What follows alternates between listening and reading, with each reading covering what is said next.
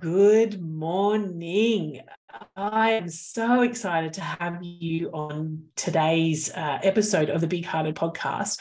I've just recorded a beautiful recording, obviously being a podcast, with Katrina Keegan from Bella Vintage Resources. So I met Katrina online. She followed us on Big Hearted Education, and I had a deeper look at what she was doing because I was intrigued by the name of her business. And I discovered that she provides secondhand pre-loved resources that she sources locally and then sells to services. And she puts together little beautiful packages like vintage story boxes in a vintage book suitcase and whatnot. And it was just so great to talk to another educator about how we can use loose parts and the importance of loose parts, but she actually gives really practical ideas on how to do that. Now, Katrina comes from a background of 32 years teaching. 26 of those were spent in long day care, and the last 6 in teaching early childhood education at TAFE. She's a passionate she is now just as passionate about children's development, education and play as she was when she first started. She's now teamed that passion up with a few of her other favourite things, which is sustainability and vintage items, and that's where Bella Vintage Resources was born. She collects repurposed, authentic resources and goes to services and hosts pop-up shops with her van, Daisy.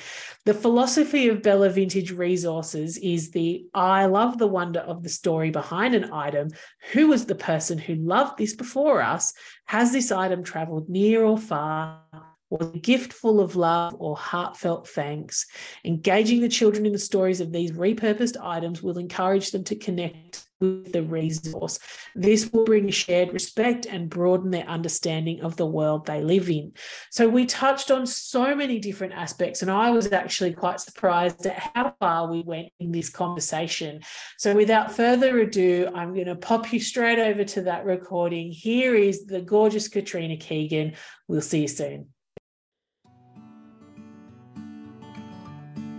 Hello, and welcome to the Big Hearted podcast. My name is Victoria Edmund and I am your host. Our aim here at the Big Hearted podcast is to nurture a community of heart-centred educators to change the perception and delivery of early childhood education and care in Australia and ultimately around the world. We want you to be inspired by our guests and the topics we bring to you to think of new ways of being as an educator. We want you to feel a sense of belonging via this podcast so that you can engage any time of the day or night in any place that suits you. We want you to become an educator that delivers education from the heart, as we believe this is how we create great change within our world. So join us as we discover new ways to inspire each other here on the Big Hearted podcast.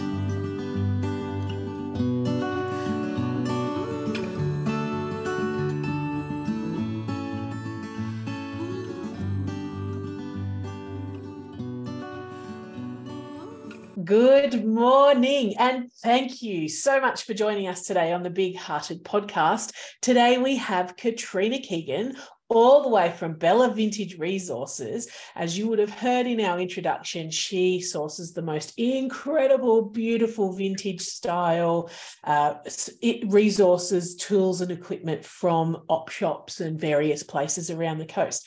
So I really wanted to jump in and talk to Katrina today all about the value of loose parts and sustainable sourcing of resources and whatnot. So thank you so much for coming on board with us today, Katrina. How are you today? Good morning, Victoria. Thank you for inviting me, and I'm really looking forward to being here today. So thank you. That's all right. So how did you get started on this pathway of ethically and sustainably sourcing resources? I think after working in early childhood for such a long time, so I've been in the industry for like 32 years, 26 years of that was working in long daycare. And I guess just seeing the shift from when we first started using a lot of recycled materials and then, bringing in a lot of that plastic and then sort of transferring back to the wooden things. But, so it's just seeing that journey. So I'm just was really passionate about trying to bring back those authentic resources to services and giving children those, really delicate, beautiful resources rather than just, all of the standard little wooden things. Yeah. Well, you came and did a day with us, a pop-up shop on the weekend at our seasonal planning day or gathering day with Rainbow Bridge. And it was so lovely to see the doilies and the proper teacups and saucers, little teapots, all the wooden little bowls and plates and things like that as well. And you're right. It is. We have gone from, that's what was in every kindy. That's what I remember being in my kindy when I went to kindy in Keegan many moons ago. That's what I remember being in there. The little, is it anodized? Is that the word? Anodized teapots and saucers and stuff. Yeah. And then we switched to this plastic fantastic, which was all these garish bright colors and could be lethal when that stuff gets broken because it can pinch skin really badly. To now swinging back to this real loose parts movement. So how do you see educators can really source themselves or open their mind to the different possibilities with these resources? I think if you really look into why, so I have started doing some workshops, so going to services and doing workshops about the how and why of repurposed and authentic resources, because as much as they look beautiful, some educators will come out and look at that and think, oh, what do I do with that? Or how do I bring that into the children's day and things like that. So I see a opening that we do need to be teaching educators about how to introduce it, because obviously when we've got breakable items, when you've got large groups of children, that can be a little bit overwhelming. So there is a way that we can do that. But I just think if we look at the reasons why and the purpose for the children, what they get out of it, I think that's enough to inspire us to think, wow, all of those things in our early years learning framework about care and empathy that we want them to have towards other children. If we have that towards the resources, that's a really good place to start. And then that can evolve into how to care for people. Yes, I'm so glad that you weaved that in there, because when running my service, I had very few plastic. I had Duplo, which I will advocate for because Duplo is amazing and it's a loose part. It's so, able to be creatively used. But I think that was probably almost the only plastic I had. Everything else was handmade with felt or timber or, sourced from the op shop. The little goblets, the wine goblets that the children, they were only little, double shot glass size, actually. I might have tested that.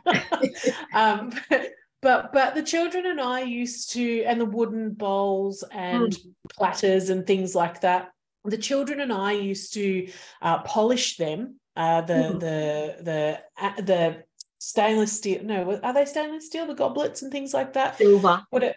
Silver. So we would polish those. That became part of our program. It became part of our rhythm.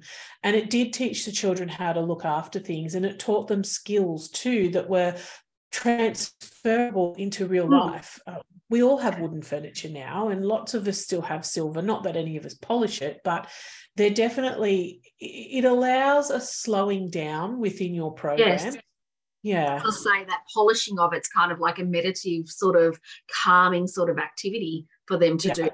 Yeah. So it's, if someone's having a bad day or having a little bit of a moment, just going over and polishing some silver is a really relaxing sort of calming thing for them to do. Yes, definitely.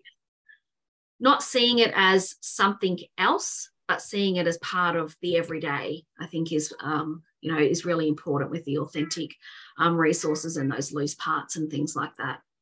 And trying to definitely that the recycling and the repurposing of the items. I am on a lot of Facebook groups where I look at a lot of ideas on activities and things to use with children around loose parts, but I don't think we need to go out and buy a lot of things to add to the loose parts. I think we'll be surprised how much stuff we actually already have. And it's just the way that we lay it out and how we present it is probably important as well. So how would you present some of the items that you had that you have for sale? How would you set those up? Because I know some educators will be like, oh, home corner, it's just all got to go in home corner. But there's different ways and means to be able to repurpose these items.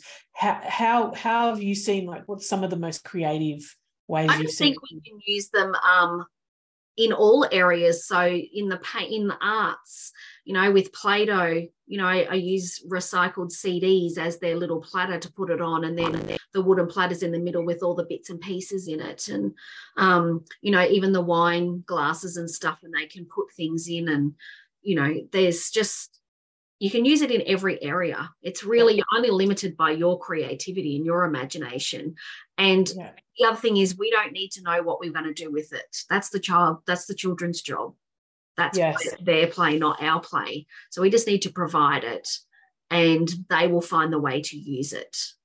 Yeah, it makes me laugh quite frequently, because I'll see these educators do these small world setups and not laugh that, well, it is kind of laughing, but it's not laughing at that educator. It's laughing at the idea behind it. And they go to all this effort to set up these small world plays and the tough trays, and they have all these things. And then the children don't play with it how they expected them to play with it. And you can see them getting frustrated, and it's kind of like, no, that's so good, because you've put an idea there or a provocation, and then the children have taken that and seen it completely differently. And that's what you want to happen. Because absolutely. I say it time and again in the essential elements, the children's ideas are always far better than anything we can come up with. Absolutely. And I think it's the only reason we feel like that is because we already have a plan. Like if you're doing observations on a child and you need to be focusing on a specific outcome, so we set it up with that outcome in mind. But then when they go somewhere else, it's like, oh, that doesn't meet my requirement for my observation. But what has it shown you? Like it's showing you so much more about the child and their thoughts and what they know. And that's what I teach at TAFE as well. So I teach my students that when you set up an activity and the children don't do what you had planned, that's not a fail, that's a win. And what is it they're showing you, and what can you now scaffold on top of that for them? So how can you continue building on the child's ideas rather than our own ideas? Yeah, amazing. And this is the value of intentional teaching, because just because you planned to do that doesn't mean you have to do it. In fact, what it is that that's a baseline.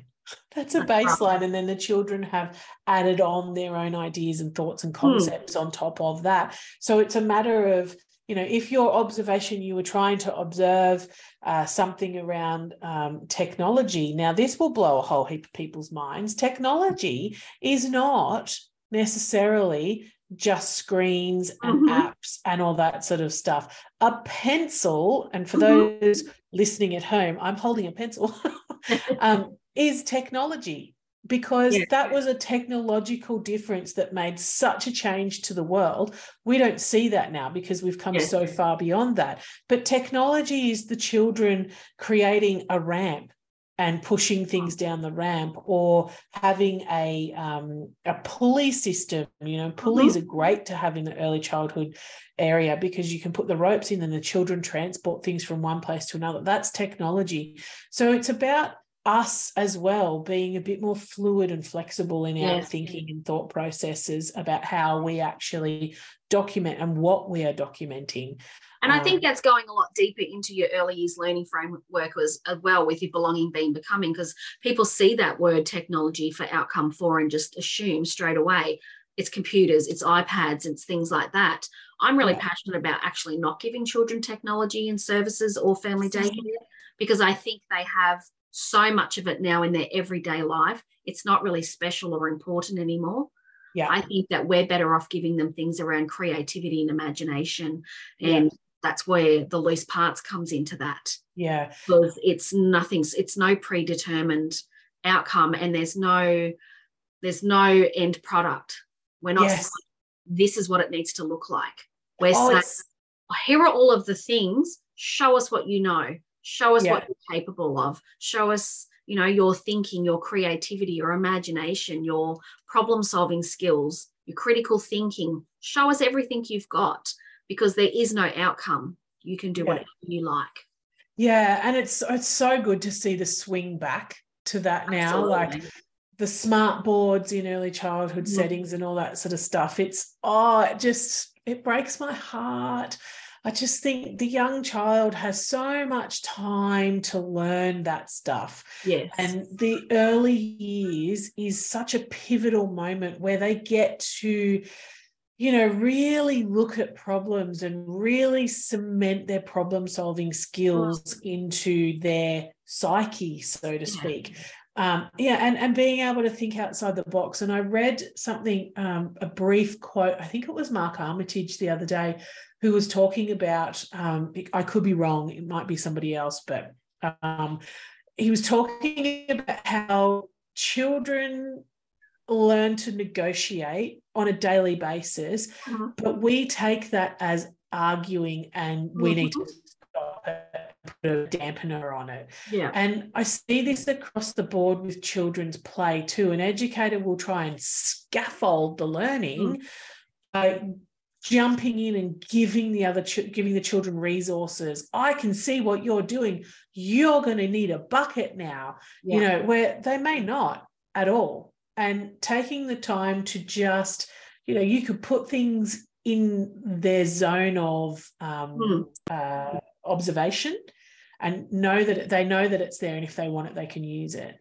I think that's why it's important to have loose parts in your room everywhere and in spaces where it's always available, and having the same things for a long period of time, because when they're playing, it's like, we need this. I know where that is. I know what we've got that we could use in this room. But if we're always changing the room, always changing the parts, they're like, we need this, but I don't know where to start or where we would find that. So where I know in the olden days, we moved the rooms around all the time. And I think it was more, we just didn't really understand it. And we did it because we were bored, or we think that the whole room needed changing, and we'd change the whole room, often.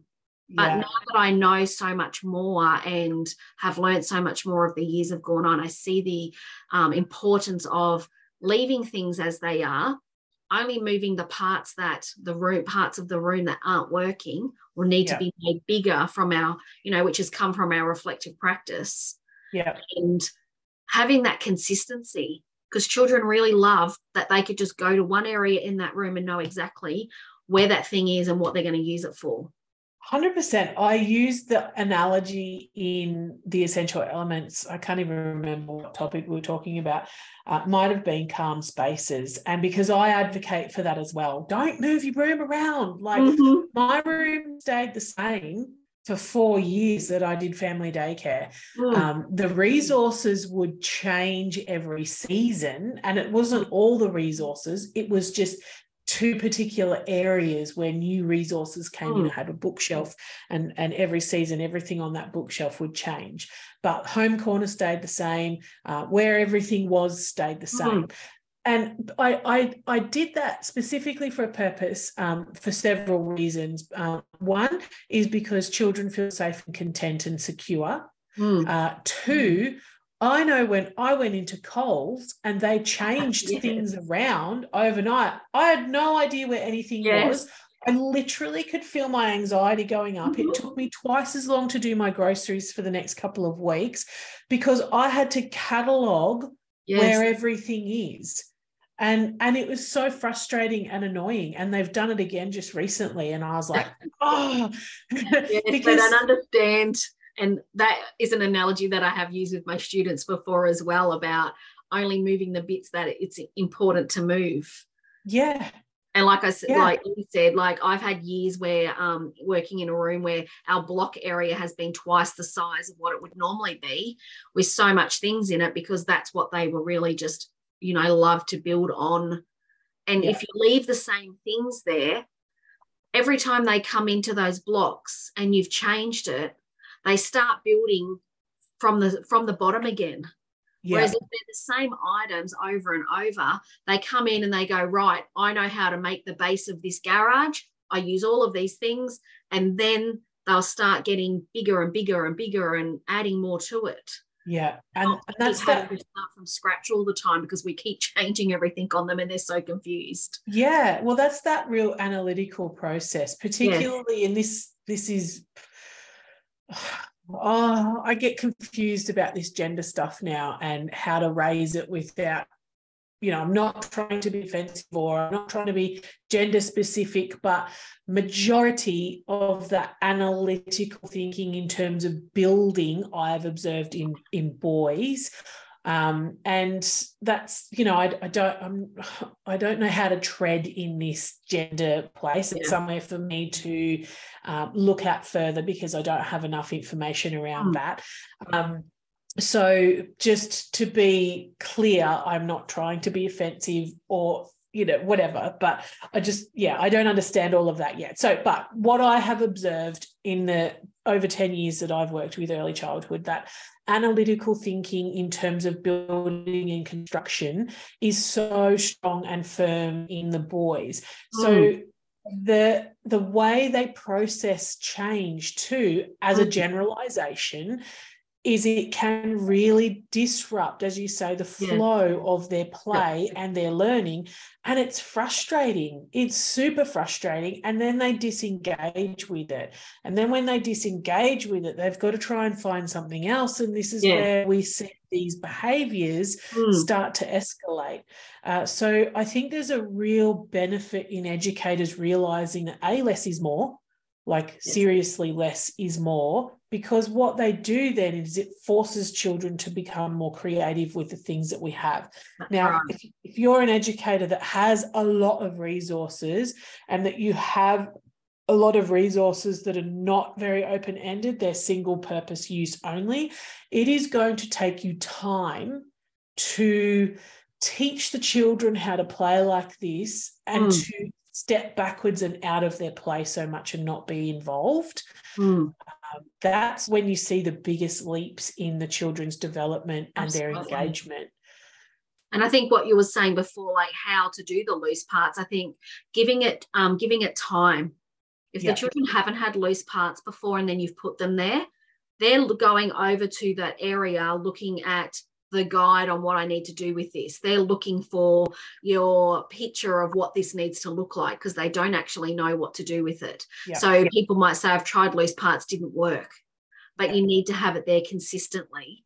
And they might not do too much with it to start with, but as they start coming together and more of them are getting involved in it and they're learning from each other, going, hey, I can put this on here. Hey, look, this balances on the top.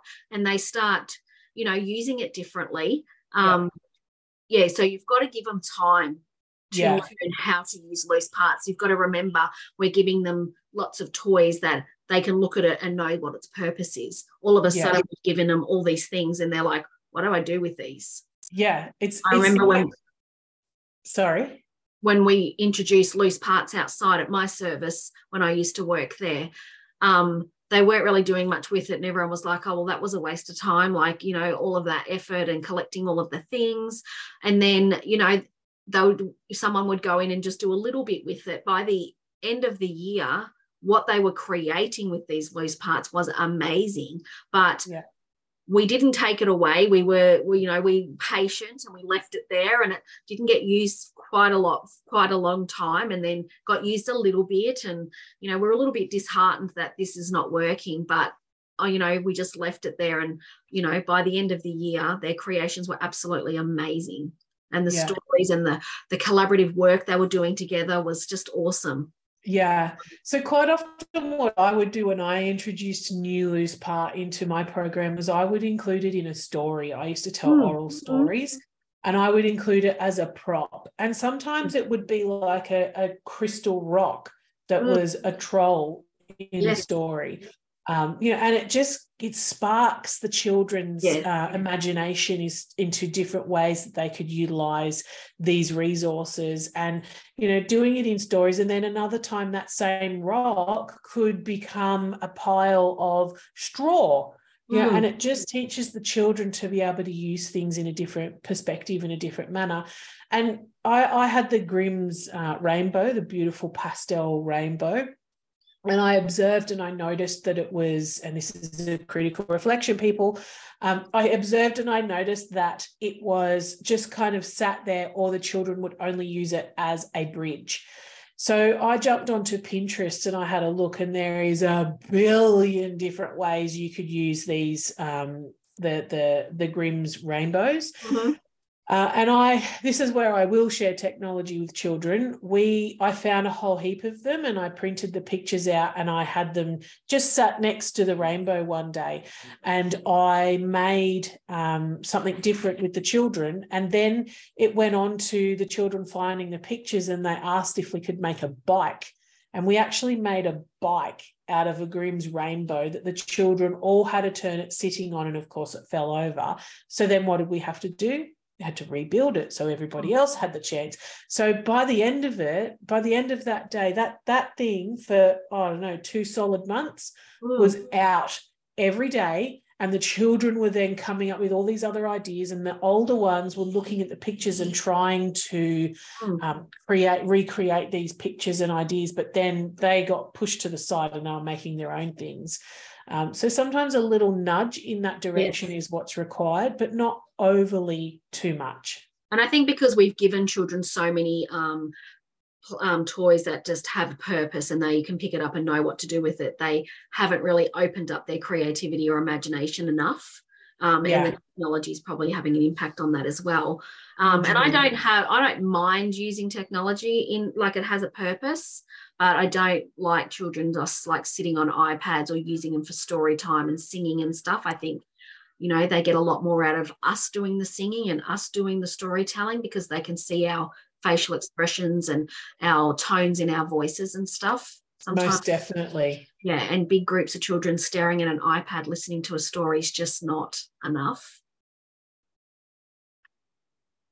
Yeah, the whole technology thing, and you touched on it before, and I really appreciate that you touched on it, because children are, and it's just the way it is. I'm so thankful that I raised my children, who are 21 and 19 now, before technology, because it would have been so difficult to not stick an iPad or a phone in their faces, because I need to get something done and it's going to keep you quiet and entertained.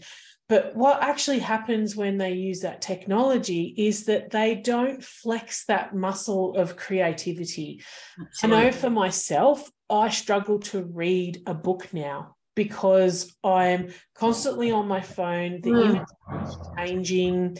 Everything's looking really different, and my attention span is far shorter than what it ever used to be.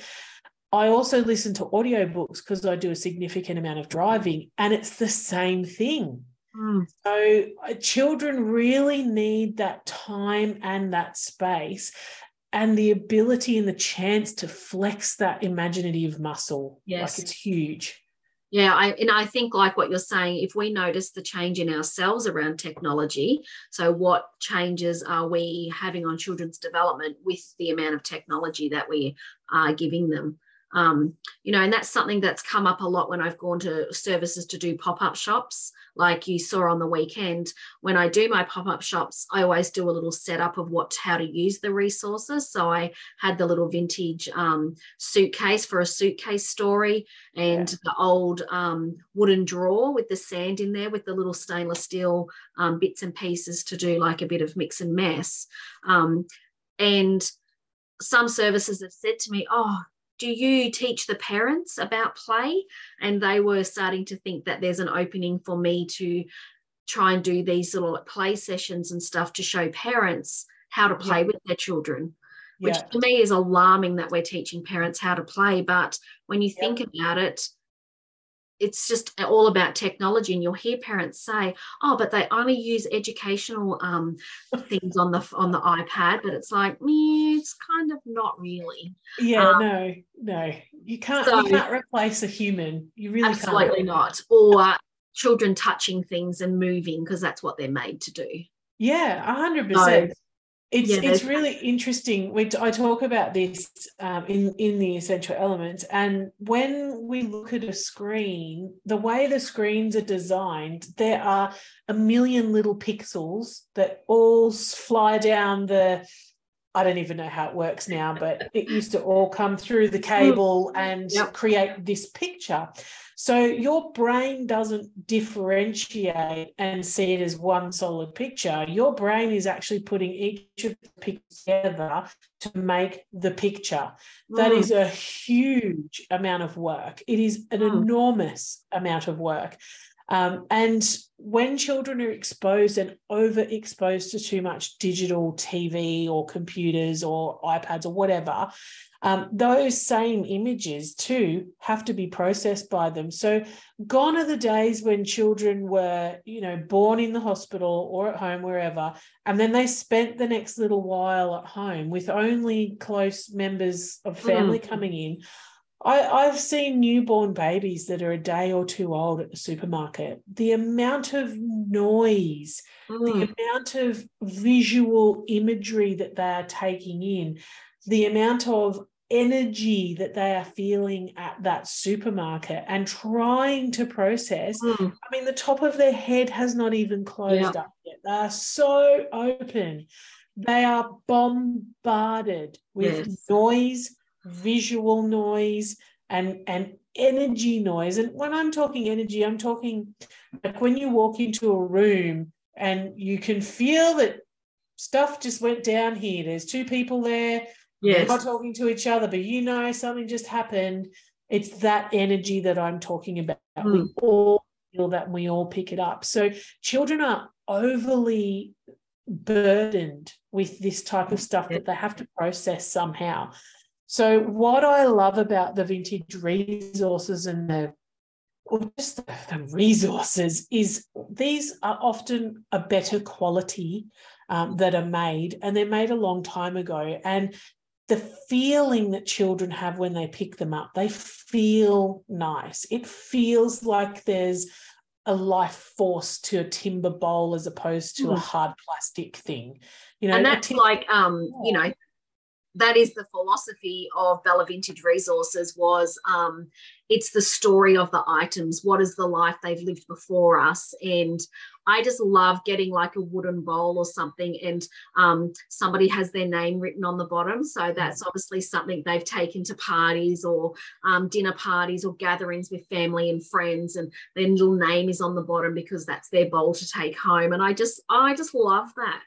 And the teapots that, they look a bit scrappy because they got like tea stains in it, but I just can't even imagine how many times that teapot has sat on the table and has, made a cup of tea to comfort a family or to celebrate something, or just to be their afternoon tea or their morning cup of tea every morning. Like, it's that love and those stories and the life that that resource had that I just love seeing it go to the children in services, because it's just, I don't know, just makes me just feel really like excited and happy. And that's a really beautiful thing to bring into what you're doing. Like, I hadn't even sort of considered that aspect, and I think that's really lovely, because it is those stories, and things don't get passed down anymore in our race to be minimalist in everything, in every way.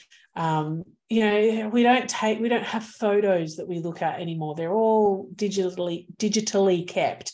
And those moments, they carry an energy with them. They carry a thought in them, and that if we are still long enough, we could actually pick that up and run with that too.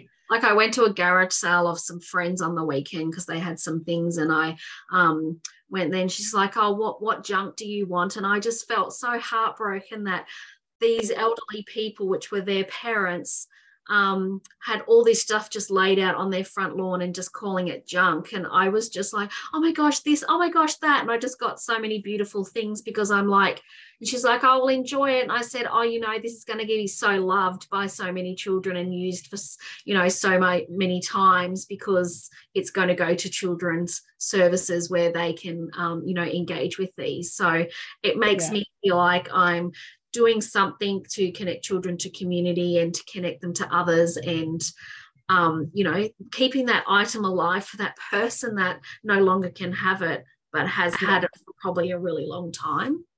Yeah, well, one of the most prized resources within my service was the tea sets, the teacups that I'd gotten from my mum gave them to me, but they had been my nan's prior to my mum. And they were beautiful cups and saucers, very old school bone china, thin, beautiful.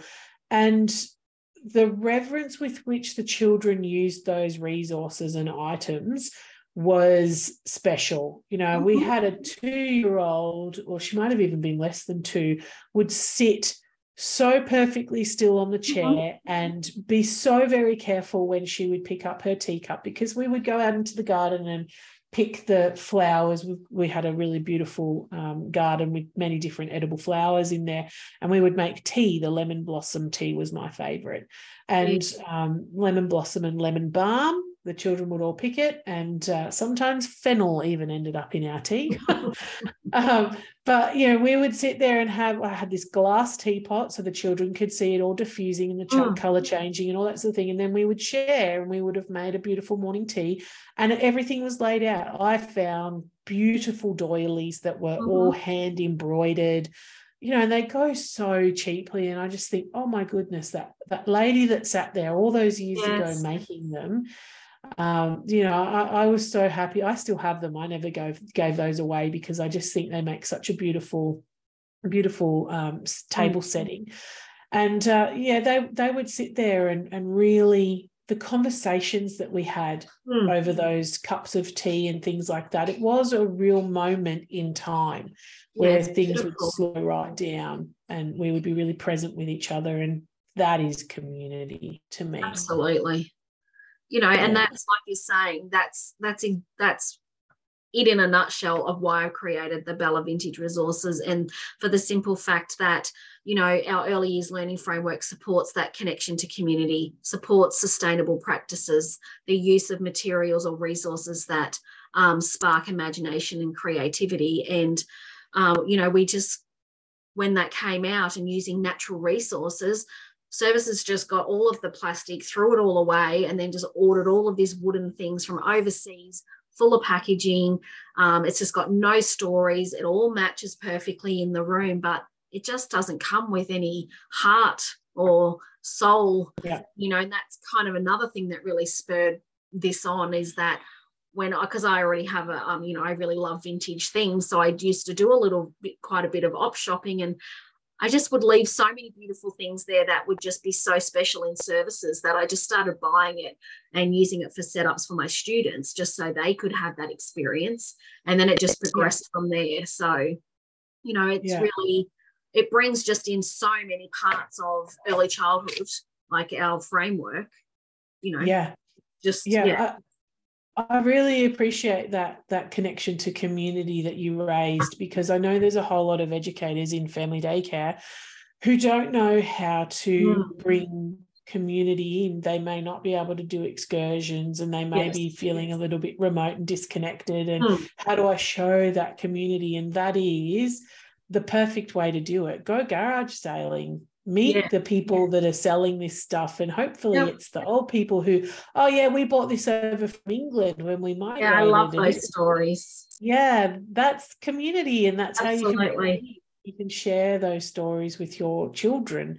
That's a really innovative way, or out of the box way, to meet the need to bring community into your service. I think that's a great idea. And that's what I was talking about before, delving really into your framework about when it says connection to community, really go into that. What could this look like? And it can look very different from one educator to the next. From one service to the next, it's very different.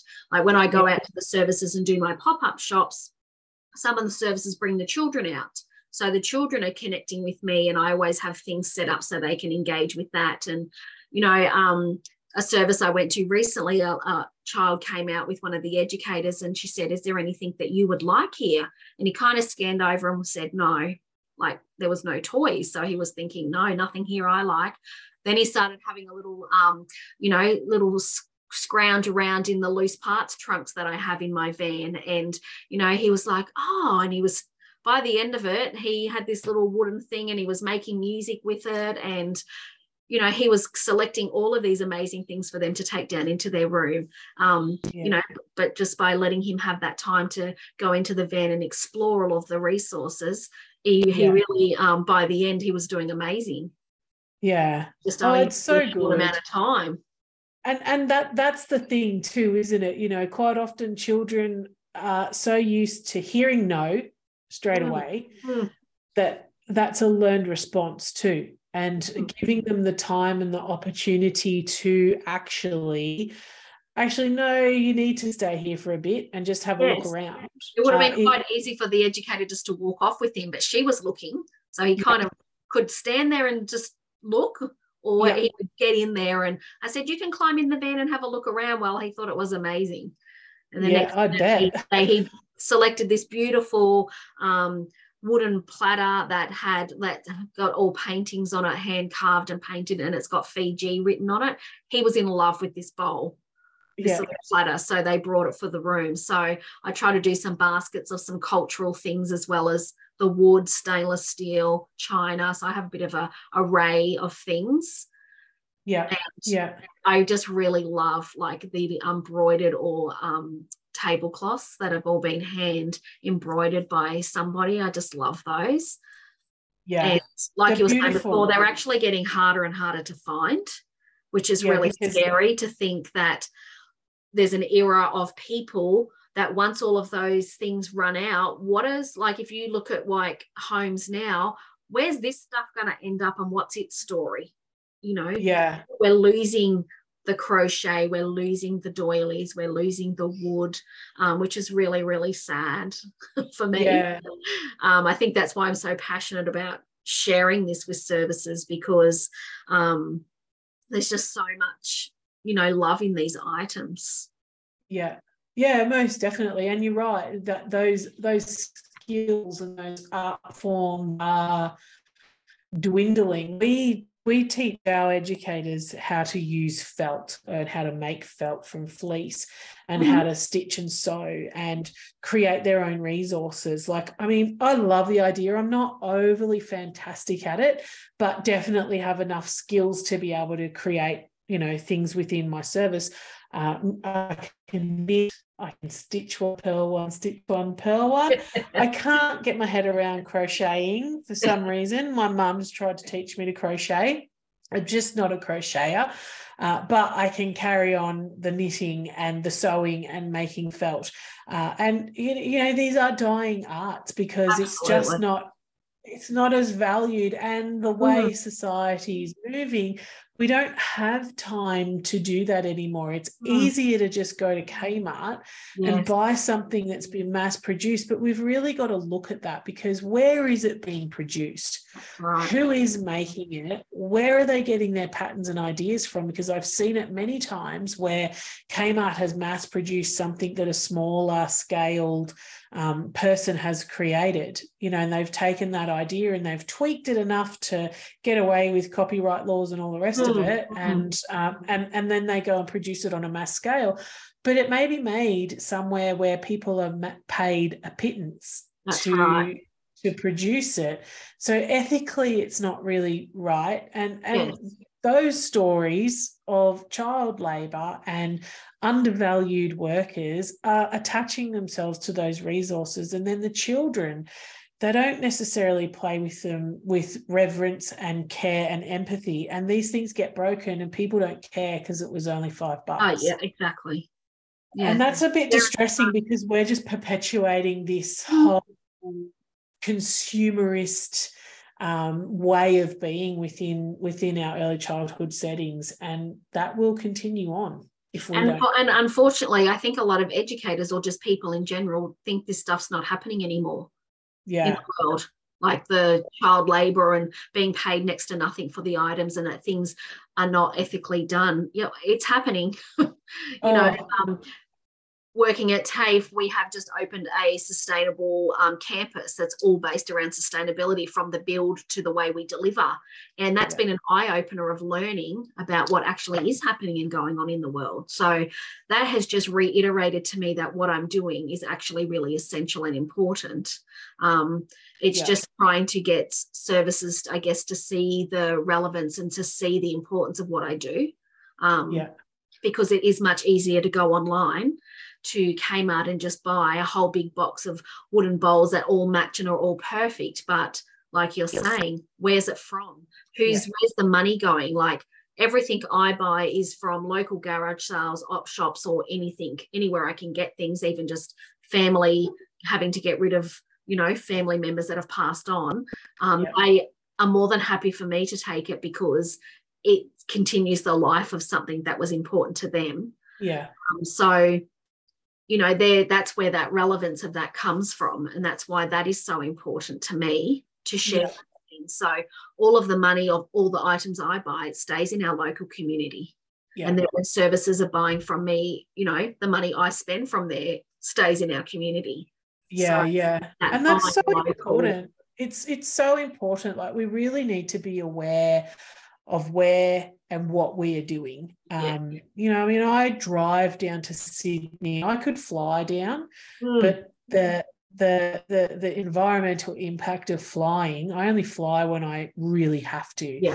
I will drive down. It takes me a day to drive down there. I utilize that time, and I'm just aware of just little things like that, where we can make changes and differences in the way we operate and the way we move through the world.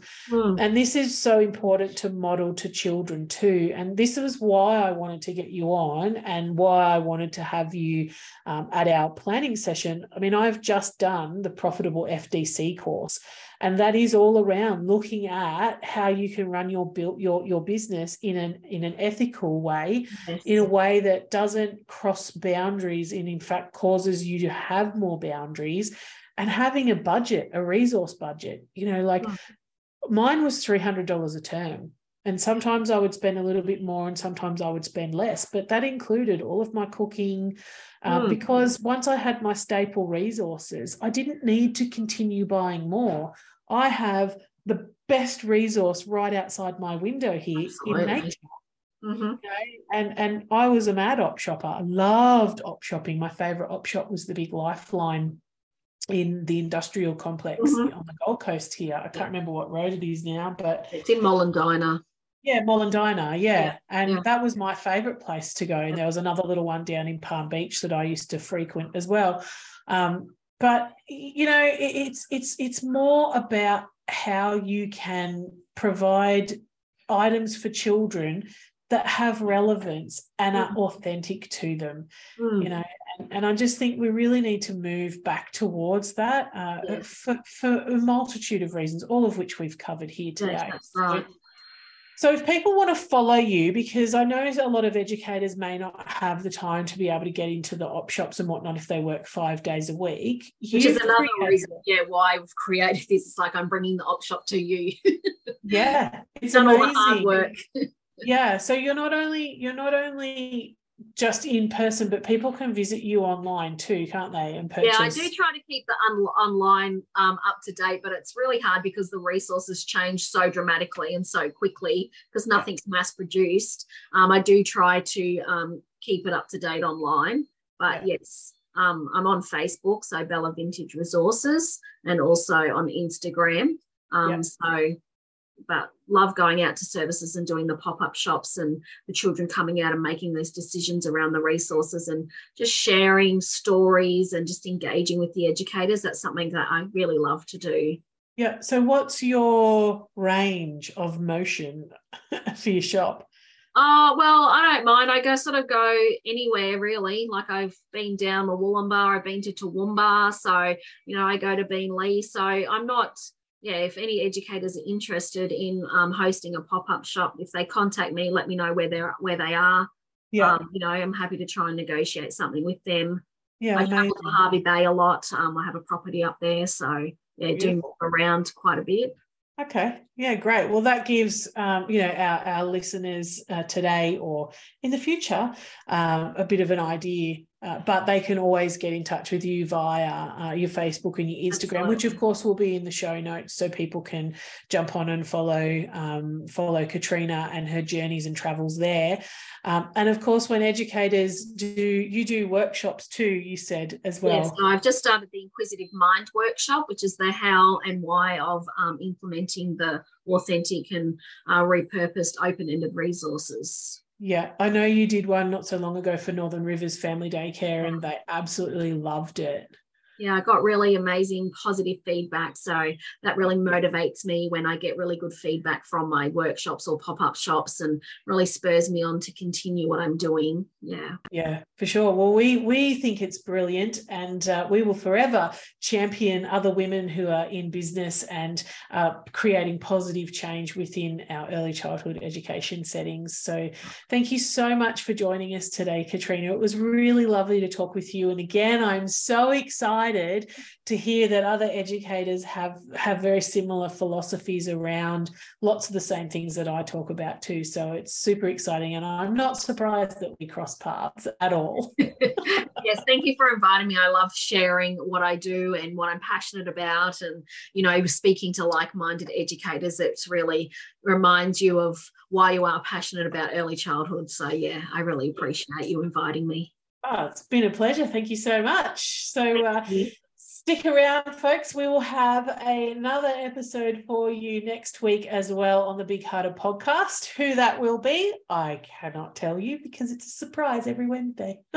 So we will get this episode up as soon as we possibly can. And if you want to give Katrina a follow, it is Bella Vintage Resources on all the socials. And we look forward to seeing much more from her over the coming years. Thanks so much. Have a great day. Big love. Hi friend, thank you so much for joining us today. I hope you got a lot out of today's episode. When we work on our own, we can sometimes be in a silo, so having new perspectives and different ways of looking at things is vitally important for the growth of our individual selves and our professional selves as well. We love feedback, so if you felt compelled to share what you thought of today's podcast, we would love to read your thoughts. You can leave us a review on Apple Podcast. That helps our podcast to get out to the wider community. And the more that hear what we have to share, we think the better it is. Thanks so much, friend. We'll see you next time. Till then, big love.